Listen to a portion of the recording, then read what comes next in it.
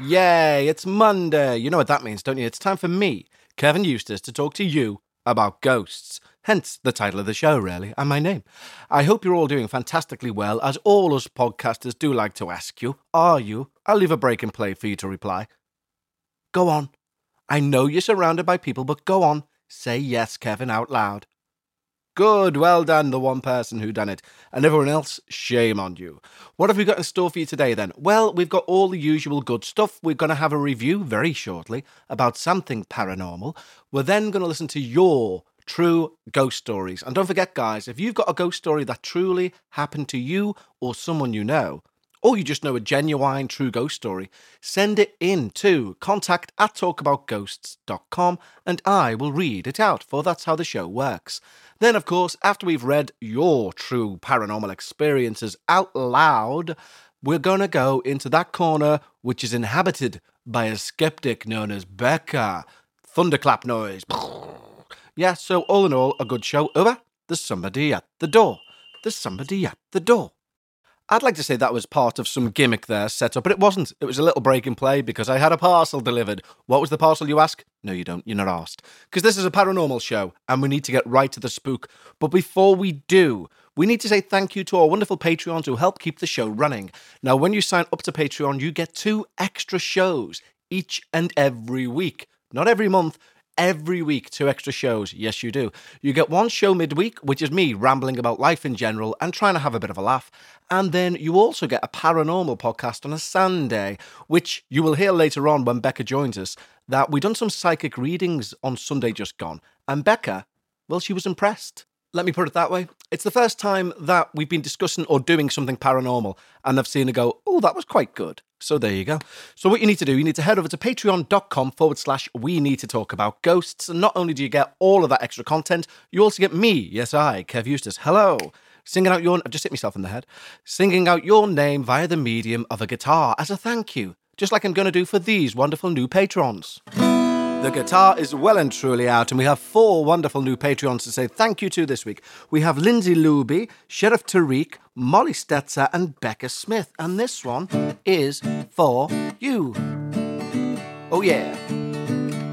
Lindsay Luby, Sheriff Tariq, Becca Smith as well. Not to forget Molly Stetzer, 'cause she signed up as well. And I want to say thank you. I want to say thank you. Ended it on a 7th there, as we like to do when we sing to our Patreons. So yeah, head over to patreon.com/we need to talk about ghosts. Why not? You may as well. In the meantime, let's have a paranormal review, shall we? Okay, it's time for the paranormal review, where Kev reviews something paranormal, so you don't have to. Yes, it doesn't work as a saying. Anyway, what are we going to talk about today? So, we're going to review something that I haven't yet finished, so I can't give it a proper review, which sounds like a bit of a waste of time. But trust me, it's not. It's a fictional program. Yes, it is. It's on Netflix, and it's called Archive 81. And apparently it was made, or should I say based, off a podcast. So the general premise is this guy, and this is not a spoiler, Becca always tells me off for doing spoilers, but I'm just telling you this so that you can see if you're interested in it, and I think you will be. So this guy restores old video cassettes, right? And somebody hires him to look at this big back catalogue of damaged cassettes. And he says, yeah, okay, but because they're so damaged, he has to go to this far off part of the country where they're kept in a protective environment and all that carry on. And he goes over there on his own, no phone signal, because it's wilderness. And he starts trying to make these tapes all viewable. And in doing so, unravels mystery after mystery. And I'm only 2 episodes in, but I effing love what I've seen so far. So if you want to join me in watching something and we can watch along together, as they say in Birmingham, go and view it. It's on Netflix. Currently, it's 2 thumbs up right in the sky because I'm really into it. Don't get me wrong. If after watching the full series, I think, well, that was a bit naff, I'll get right back on here and give you an update. But right now, I'm all for it. Go and check it out. Sorry about the creaks, by the way. I'm on a creaky wooden chair. Wooden chair, no it. But anyway, Go and check it out, Archive 81 on Netflix. 2 thumbs up. Hooray! It's time for my favourite part of the show, where I get to read your true paranormal experiences. Now, don't forget, if you've got one, send it in to contact@talkaboutghosts.com, and I read it out, for that's how the show works. It's your show, ladies and gentlemen. I'm just here as the host. I'm like a concierge of the paranormal, if you will. Anyway, we've had an email in from Tatiana, and she writes, "Hello, Kevin." Hi. Hi, Becca. Oh, what the fuck was that? Sorry, Becca. And the neighbour's cat, Meow, who is definitely not named Sienna or anything guest-related. That's right, Tatiana, she's not. Well said. Don't even know her name. NC, isn't it? NC. First off, I love the podcast. Why, thank you. Even the new, less waffle version of We Need to Talk About Ghosts. Thank you again. Becca's Reddit Corner is a refreshing addition. I'll be sure to let her know. Just thought I'd send in a couple of stories. Hope you enjoy them. Cheers, Tatiana. Thank you, Tatiana. I'm sure we will. And this is your first story. 20 years ago, I bought my first house. It was a hair-raising adventure, and along the way, I had some very memorable viewings. Here is the story of one of them.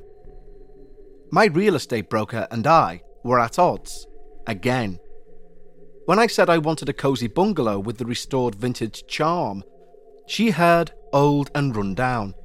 There was so much in my price range in her inventory, if only she would just take a look and not settle for a cheap tract housing from the 1980s.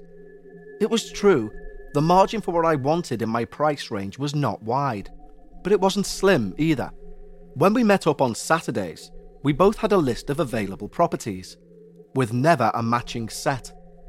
We'd been at this for months, and maybe I should have looked for another broker, especially since she didn't understand when I told her a potential property felt off, and refused to consider it, no matter the price or location.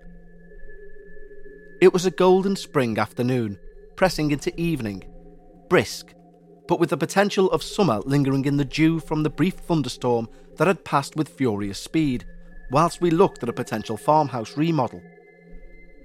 It did have potential, and I was eager to talk offers, but there was just one more place that she wanted me to see. A great little property on the edge of the patchwork of suburban sprawl and mostly fallow farmland. To say I was reluctant was an understatement.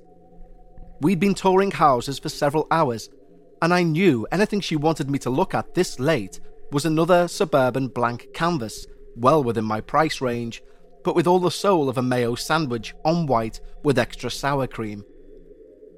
She had some difficulty locating the property, as the roads here uncharacteristically slewed and curved, the house number obscured by the rangy evergreens planted close to the red brick so ubiquitous to the 1960s ranch house.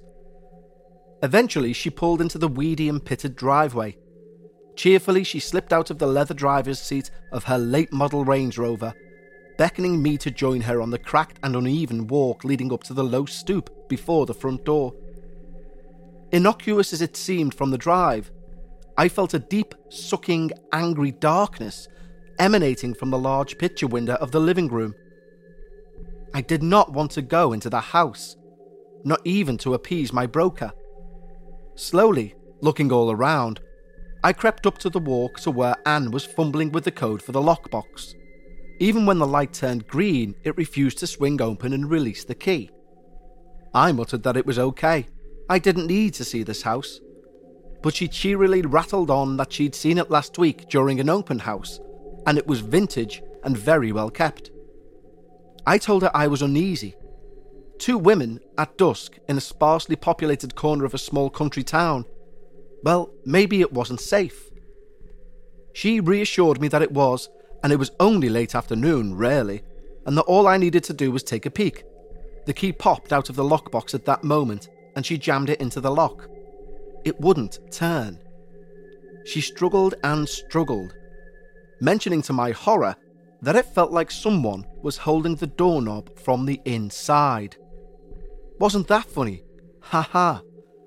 I told her again that this doesn't seem like a place I would like. Too new. Now the door is open, and she's chatting away inside, turning on the lights. It was a standard stopped-in-time around 1965 ranch house, identical in layout to the one I grew up in. I hated that house, and I knew I was going to hate this one too. I'm standing just inside the front door, sneakers drowning in the pristine avocado green shag carpeting, my mind crammed full of angry male energy. I can hear Anne rambling on about the yard and the garage and giving me specs and all other things brokers do. But somewhere in all that stream that I pick out this is an estate sale, because the house is part of a probate proceeding. A woman and her disabled adult son had lived here for years until she passed and other children decided to sell. My skin prickled. I moved quickly across the living room to the adjoining dining room, where Anne was staring into the kitchen. The back door was wide open, the screen door swinging as if someone had bolted from the basement to the backyard as we entered. Then the pounding started. The floor felt as if someone was beating on it with a hydraulic press. Bam, bam, bam. Maybe we should check out the basement, Anne suggested. No way, I told her. It was time to leave. She insisted on closing the back door, otherwise she would be in trouble for not securing the house after showing it. I told her she was welcome to, but I was staying in the dining room. I could see the fear seeping through the brave face she was putting on, but I was frozen in terror. Bam, bam, bam. The floor jumped again. I could see it was worse in the kitchen, the old linoleum trembling under her tasteful pumps. Then, as we both watched, spellbound, all of the cupboard doors opened, in sync, slowly. Then slammed shut. And again. Heavy, pounding, rhythmic, like someone running up the basement stairs to open the back door, flooded the kitchen. I ran for the front door, leaving my broker in the crazy chaos of the kitchen. As I stood on the lawn, well back from the house, panting, my heart racing, she stepped through the front door, locked it, and returned the key to the lockbox. We both got back in her Range Rover and looked at each other. I really don't think that's the house for me, I said. She put the car in reverse in reply. We drove in silence for a few miles, both stunned. Did that really happen? She asked. Yes, I told her, it did. I've been in thousands of homes all over the state, and I've never, ever had one that was haunted, I offered. Yeah, she said, sounding defeated. After that, she listened to me when I said a place was off, even if I was just looking at the listing on her phone. Tatiana, what are you trying to do to me, darling? That is amazing. What a terrifying story. You know what? I often wonder about estate agents and whether they are an untapped resource of paranormal purveyance. Because think about it, they do nothing but go into houses and say, isn't this a lovely aspect? Do you like the kitchen island? Do you have children? And I reckon a lot of the times they must go in and go, isn't this a lovely upstairs? And they're like, oh, that's just, next door's poltergeist. I reckon it must happen. So if you're an estate agent, or you know anyone who's an estate agent, ask them. Ask them about the ghosties that haunt their place of work. And I think together we will... This chair's doing my fucking head in. I'm going to have to put some WD-40 on this. I'll sit in a different chair for next episode. I do apologise, ladies and gentlemen. Anyway, ask your estate agent friends or brokers in the States if they've got any good ghost stories about houses they've been to. But Tatiana, thank you ever so much. And we're not finished with Tatiana, for she sent in another story, and we're going to read it out right now. In 2003, I moved from the West Coast to Kentucky to live with someone I met on the internet. The move had been ill-advised, full of warnings and portents that it was an overall bad idea. I had stubbornly forged ahead anyway. I'd stayed at his place once before, for a week in May. The tiny house had felt eerie and off, but I had dismissed it as culture shock and a slanting floor. I'm just going to stop there because that first paragraph I've heard before. And I think, if I'm right, Tatiana, you've sent this into the Ghost Story Guys very recently because I recognise that. For those who haven't listened to that show, I'm going to continue, and also because you've sent it into this show also. But if you think you know this story, it'd be because you also listen to the Ghost Story Guys, I imagine. Anyway, I'll continue.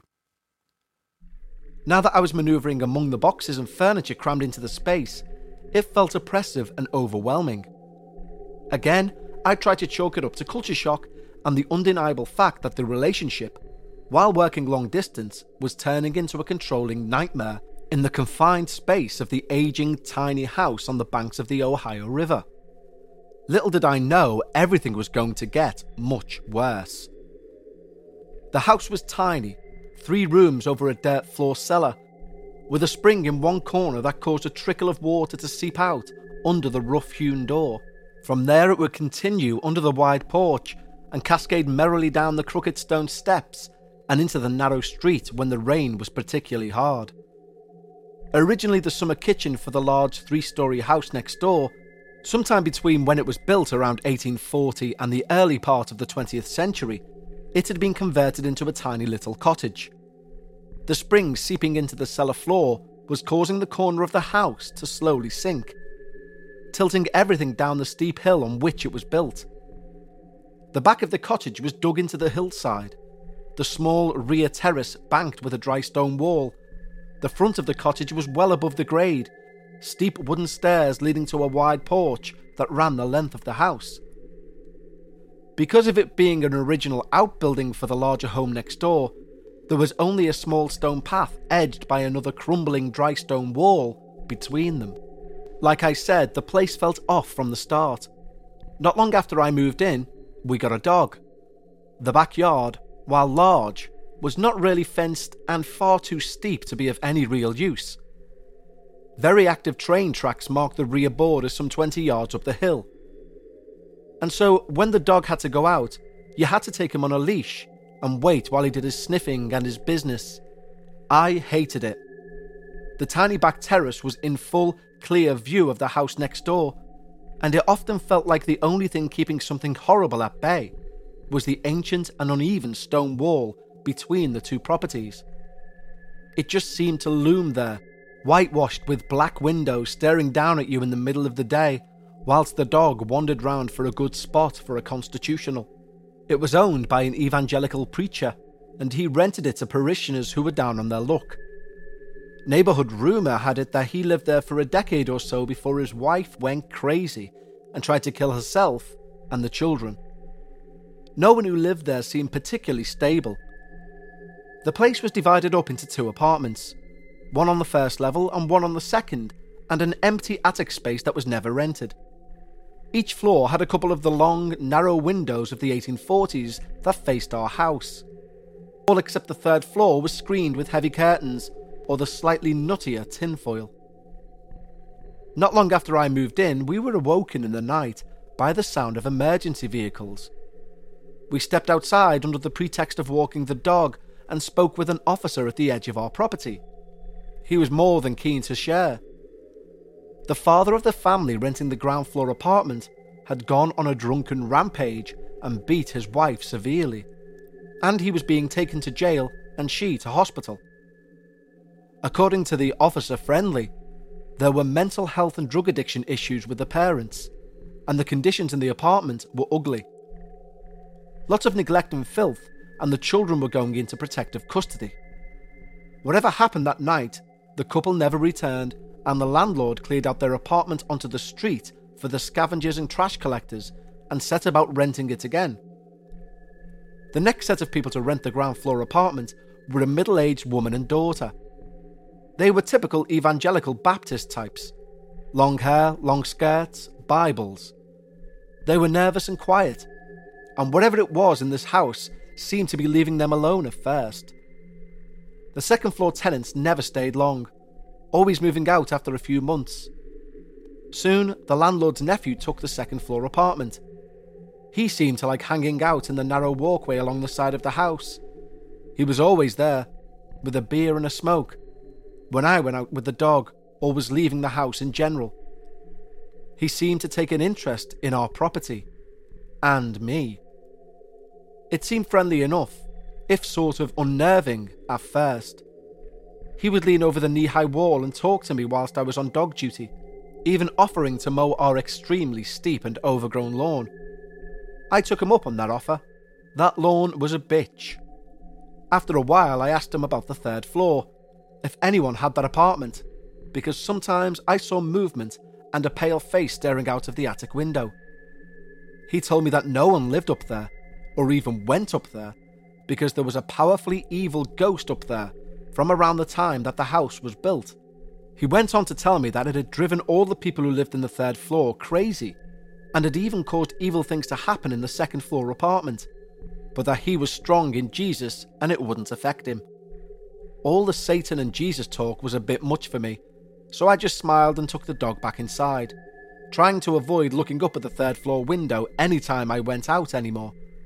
But if I did happen to catch it, there was always some faintly glowing shape just on the inside of the glass. That winter, I became pregnant with my first child. Around the same time, my boyfriend admitted that he'd lied about quitting smoking, and after a huge fight, I told him he could smoke outside, but not inside. He would always take the dog out with him, and I was so glad I didn't have to stand in the freezing cold, avoiding the house 10 feet from our patio.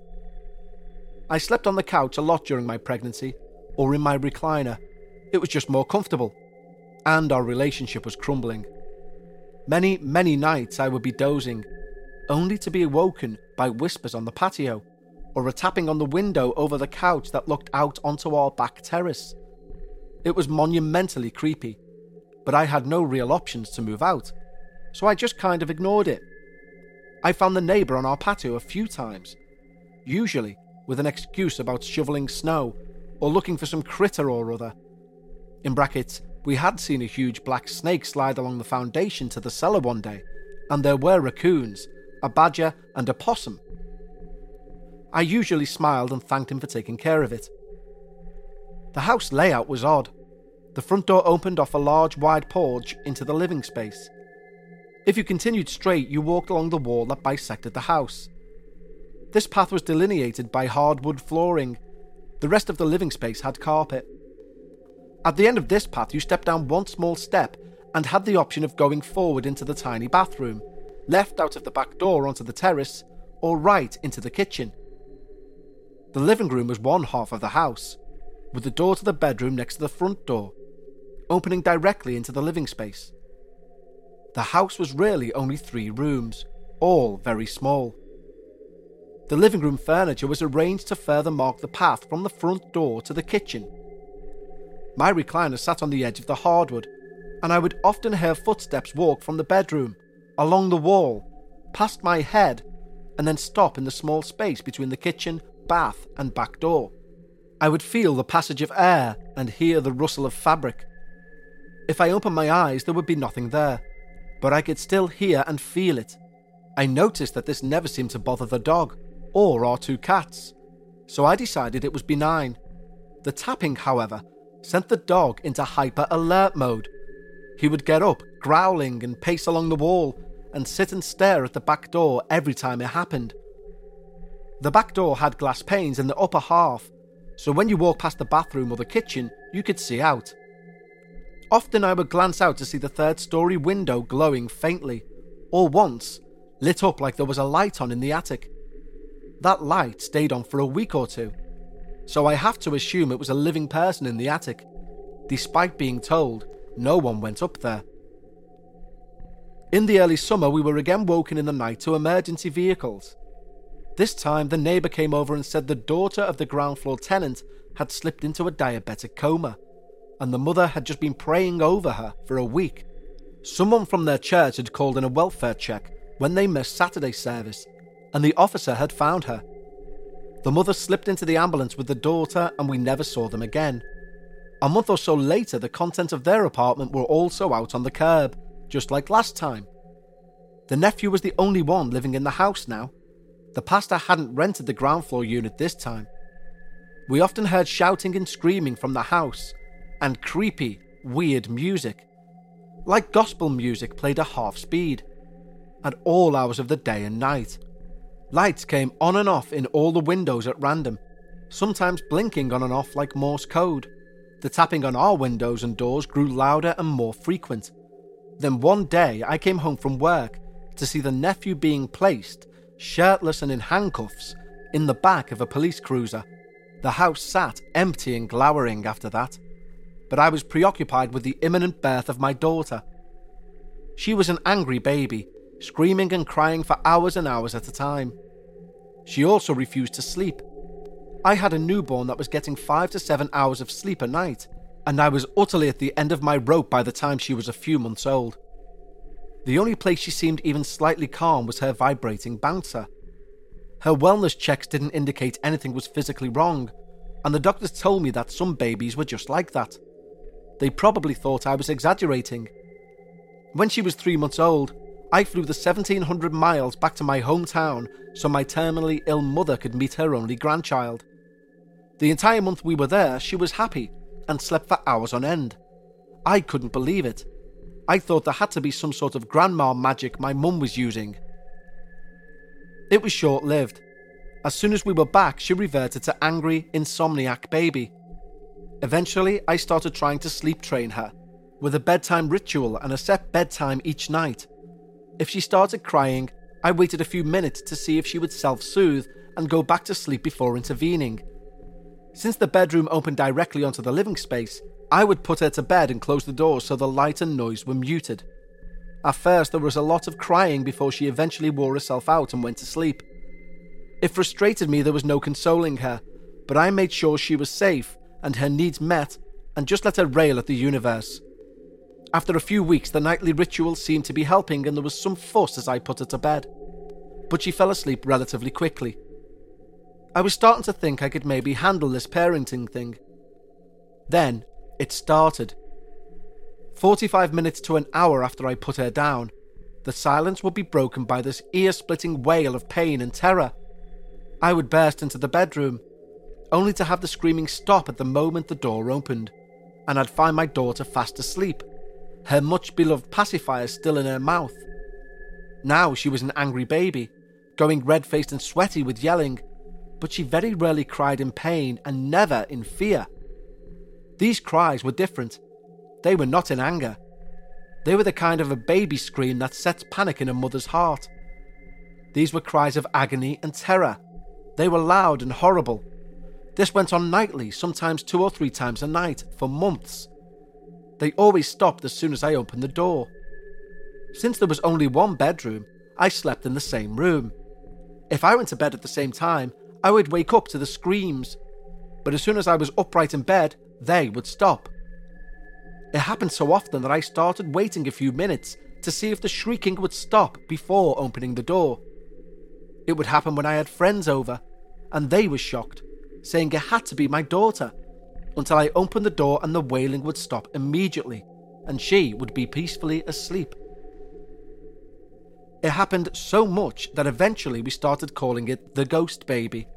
The wailing would start and we would pause, turn towards the bedroom door, and wait. 90% of the time it would last for a minute or two, then stop as abruptly as it started. No burbling or snuffling like babies do when they've self-soothed. Just silence.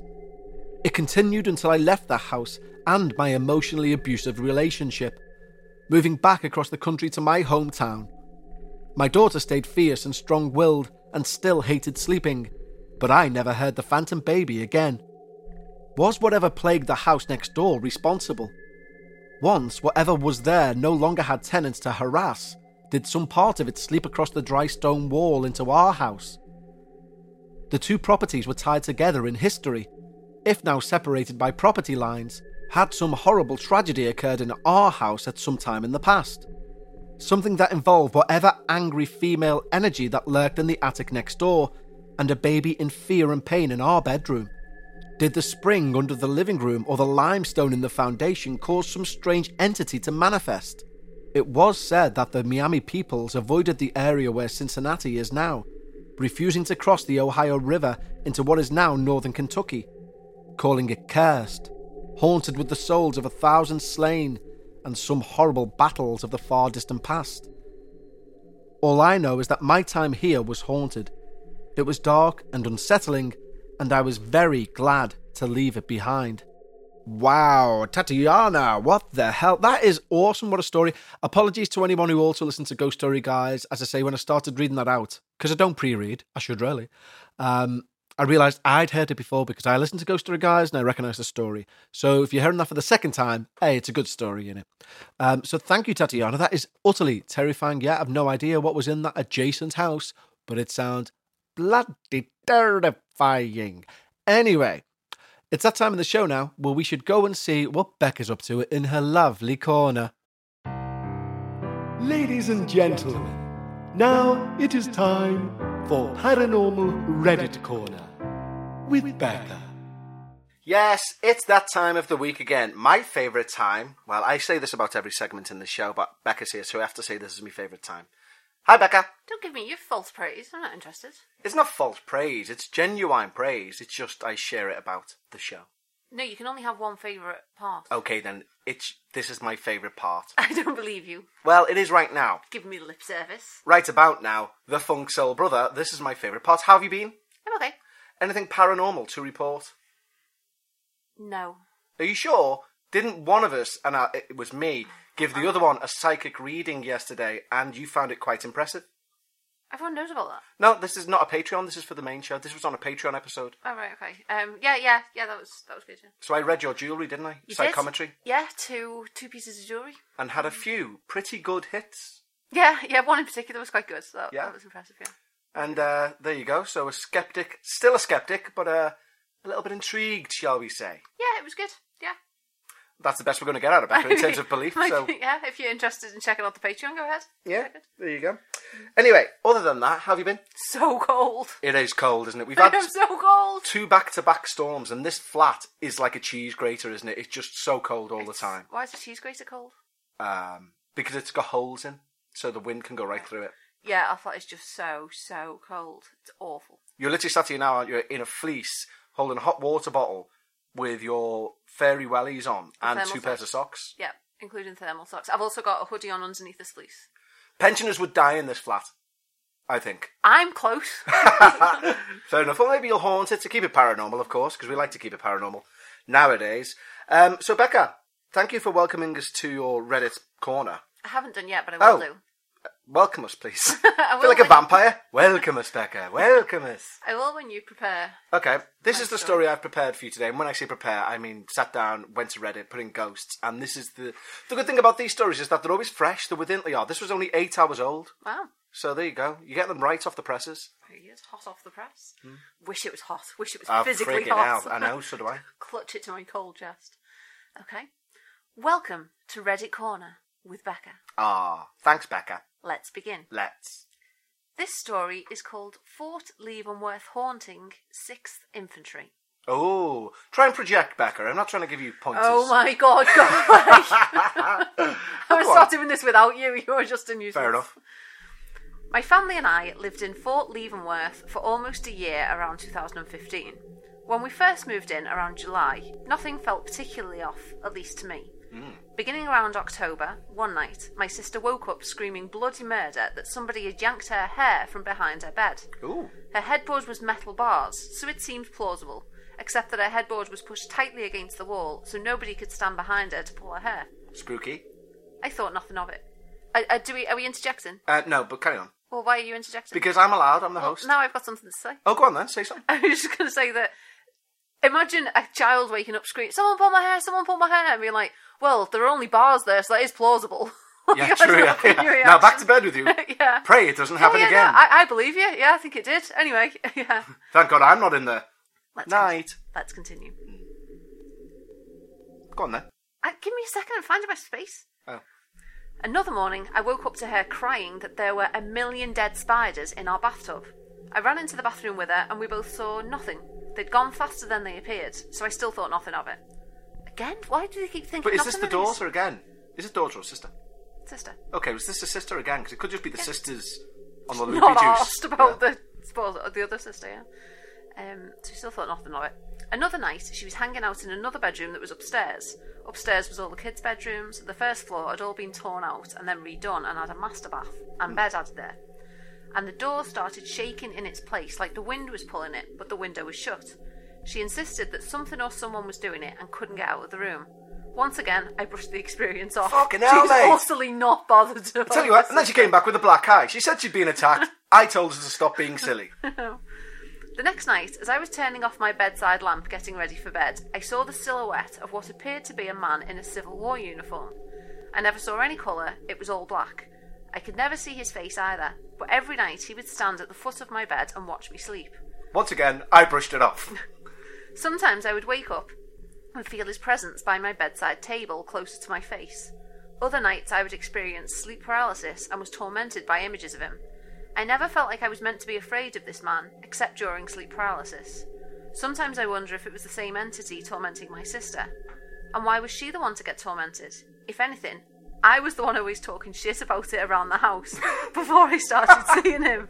Then again, maybe it was just to remind me that he's always watching. Yeah, he's not a nice guy. Whoever's wrote that does not sound like a nice individual. What an He might be, interesting but, narrator. Yeah. Yeah, so utterly not bothered about this. I mean, where are the parents in all this? Yeah, but also that line of, I never felt he was there to scare us. What? When he was pulling your sister's hair and showing her dead spiders in the bath, and then making you freeze in bed and hovering next to your bed. It sounds to me like he's trying to scare you. Yeah. Any comments on it from people? Someone says, now that is interesting. Being in a haunted space is unnerving. Which, Okay, don't be liking stuff. I'm not liking stuff. I was just trying to see if there are any more, because it seems like there's only one comment. Yeah, well, it's new, isn't it? It's only 8 hours old. Fresh off the presses. So what do you make of that? Apart from the narrator being... not the narrator, because you were the narrator, but, the writer being an absolute plum. I mean, obviously I'm a skeptic, but in the house, if someone said there were 1 million spiders in the bath, and I came in, and there were none there, and they said, oh, they went as quickly as they came... Like, I wouldn't think, oh yeah, there probably were and now they're gone, and like, that's fine. Yeah. You know what I mean? I don't know. You think they were lying, wouldn't you? Well, yeah. Or you'd feel the forehead at least and be like... Because I remember once, well, I don't remember this, but my brother, when he was really young apparently, he hallucinated during a fever that the blinds were going up and down by themselves and that spiders were all over the windows. Right. And me mum and dad swear it was because he had a fever. But could he have also been... possessed by spirits in the house? Yeah, interesting how she knows this is a Civil War man. Yeah. And when it was just a shadow. Yeah, good point. No colours or anything, can't see the face, just a shadow.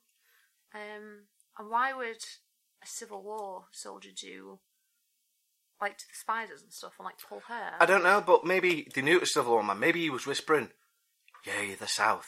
Yay, the South. Well, then she should really have included that in the story, because that's relevant information. I completely agree with you. We walked past the first American embassy in the world yesterday, didn't we? Yes, we did. It's in Liverpool, because we were such a horrible port for slavery. But the first American, American embassy? Embassy. Yeah. Is now a French restaurant. Still got the big eagle outside, hasn't it? Mm-hmm. For to show American... Yeah, is it Cote Bistro? Cote Bistro, yeah. I don't think that's what they intended when they were like, this will be the first place of American land in foreign soil. And it's just near a big gate monument, isn't it? Yeah, for the sailors. Yeah. Yeah, very interesting. Mm-hmm. Well, as always, Becca, thank you for allowing us into your humble corner. You're welcome. Anything you want to add, apart from desperate pleas for warmth? I don't think so.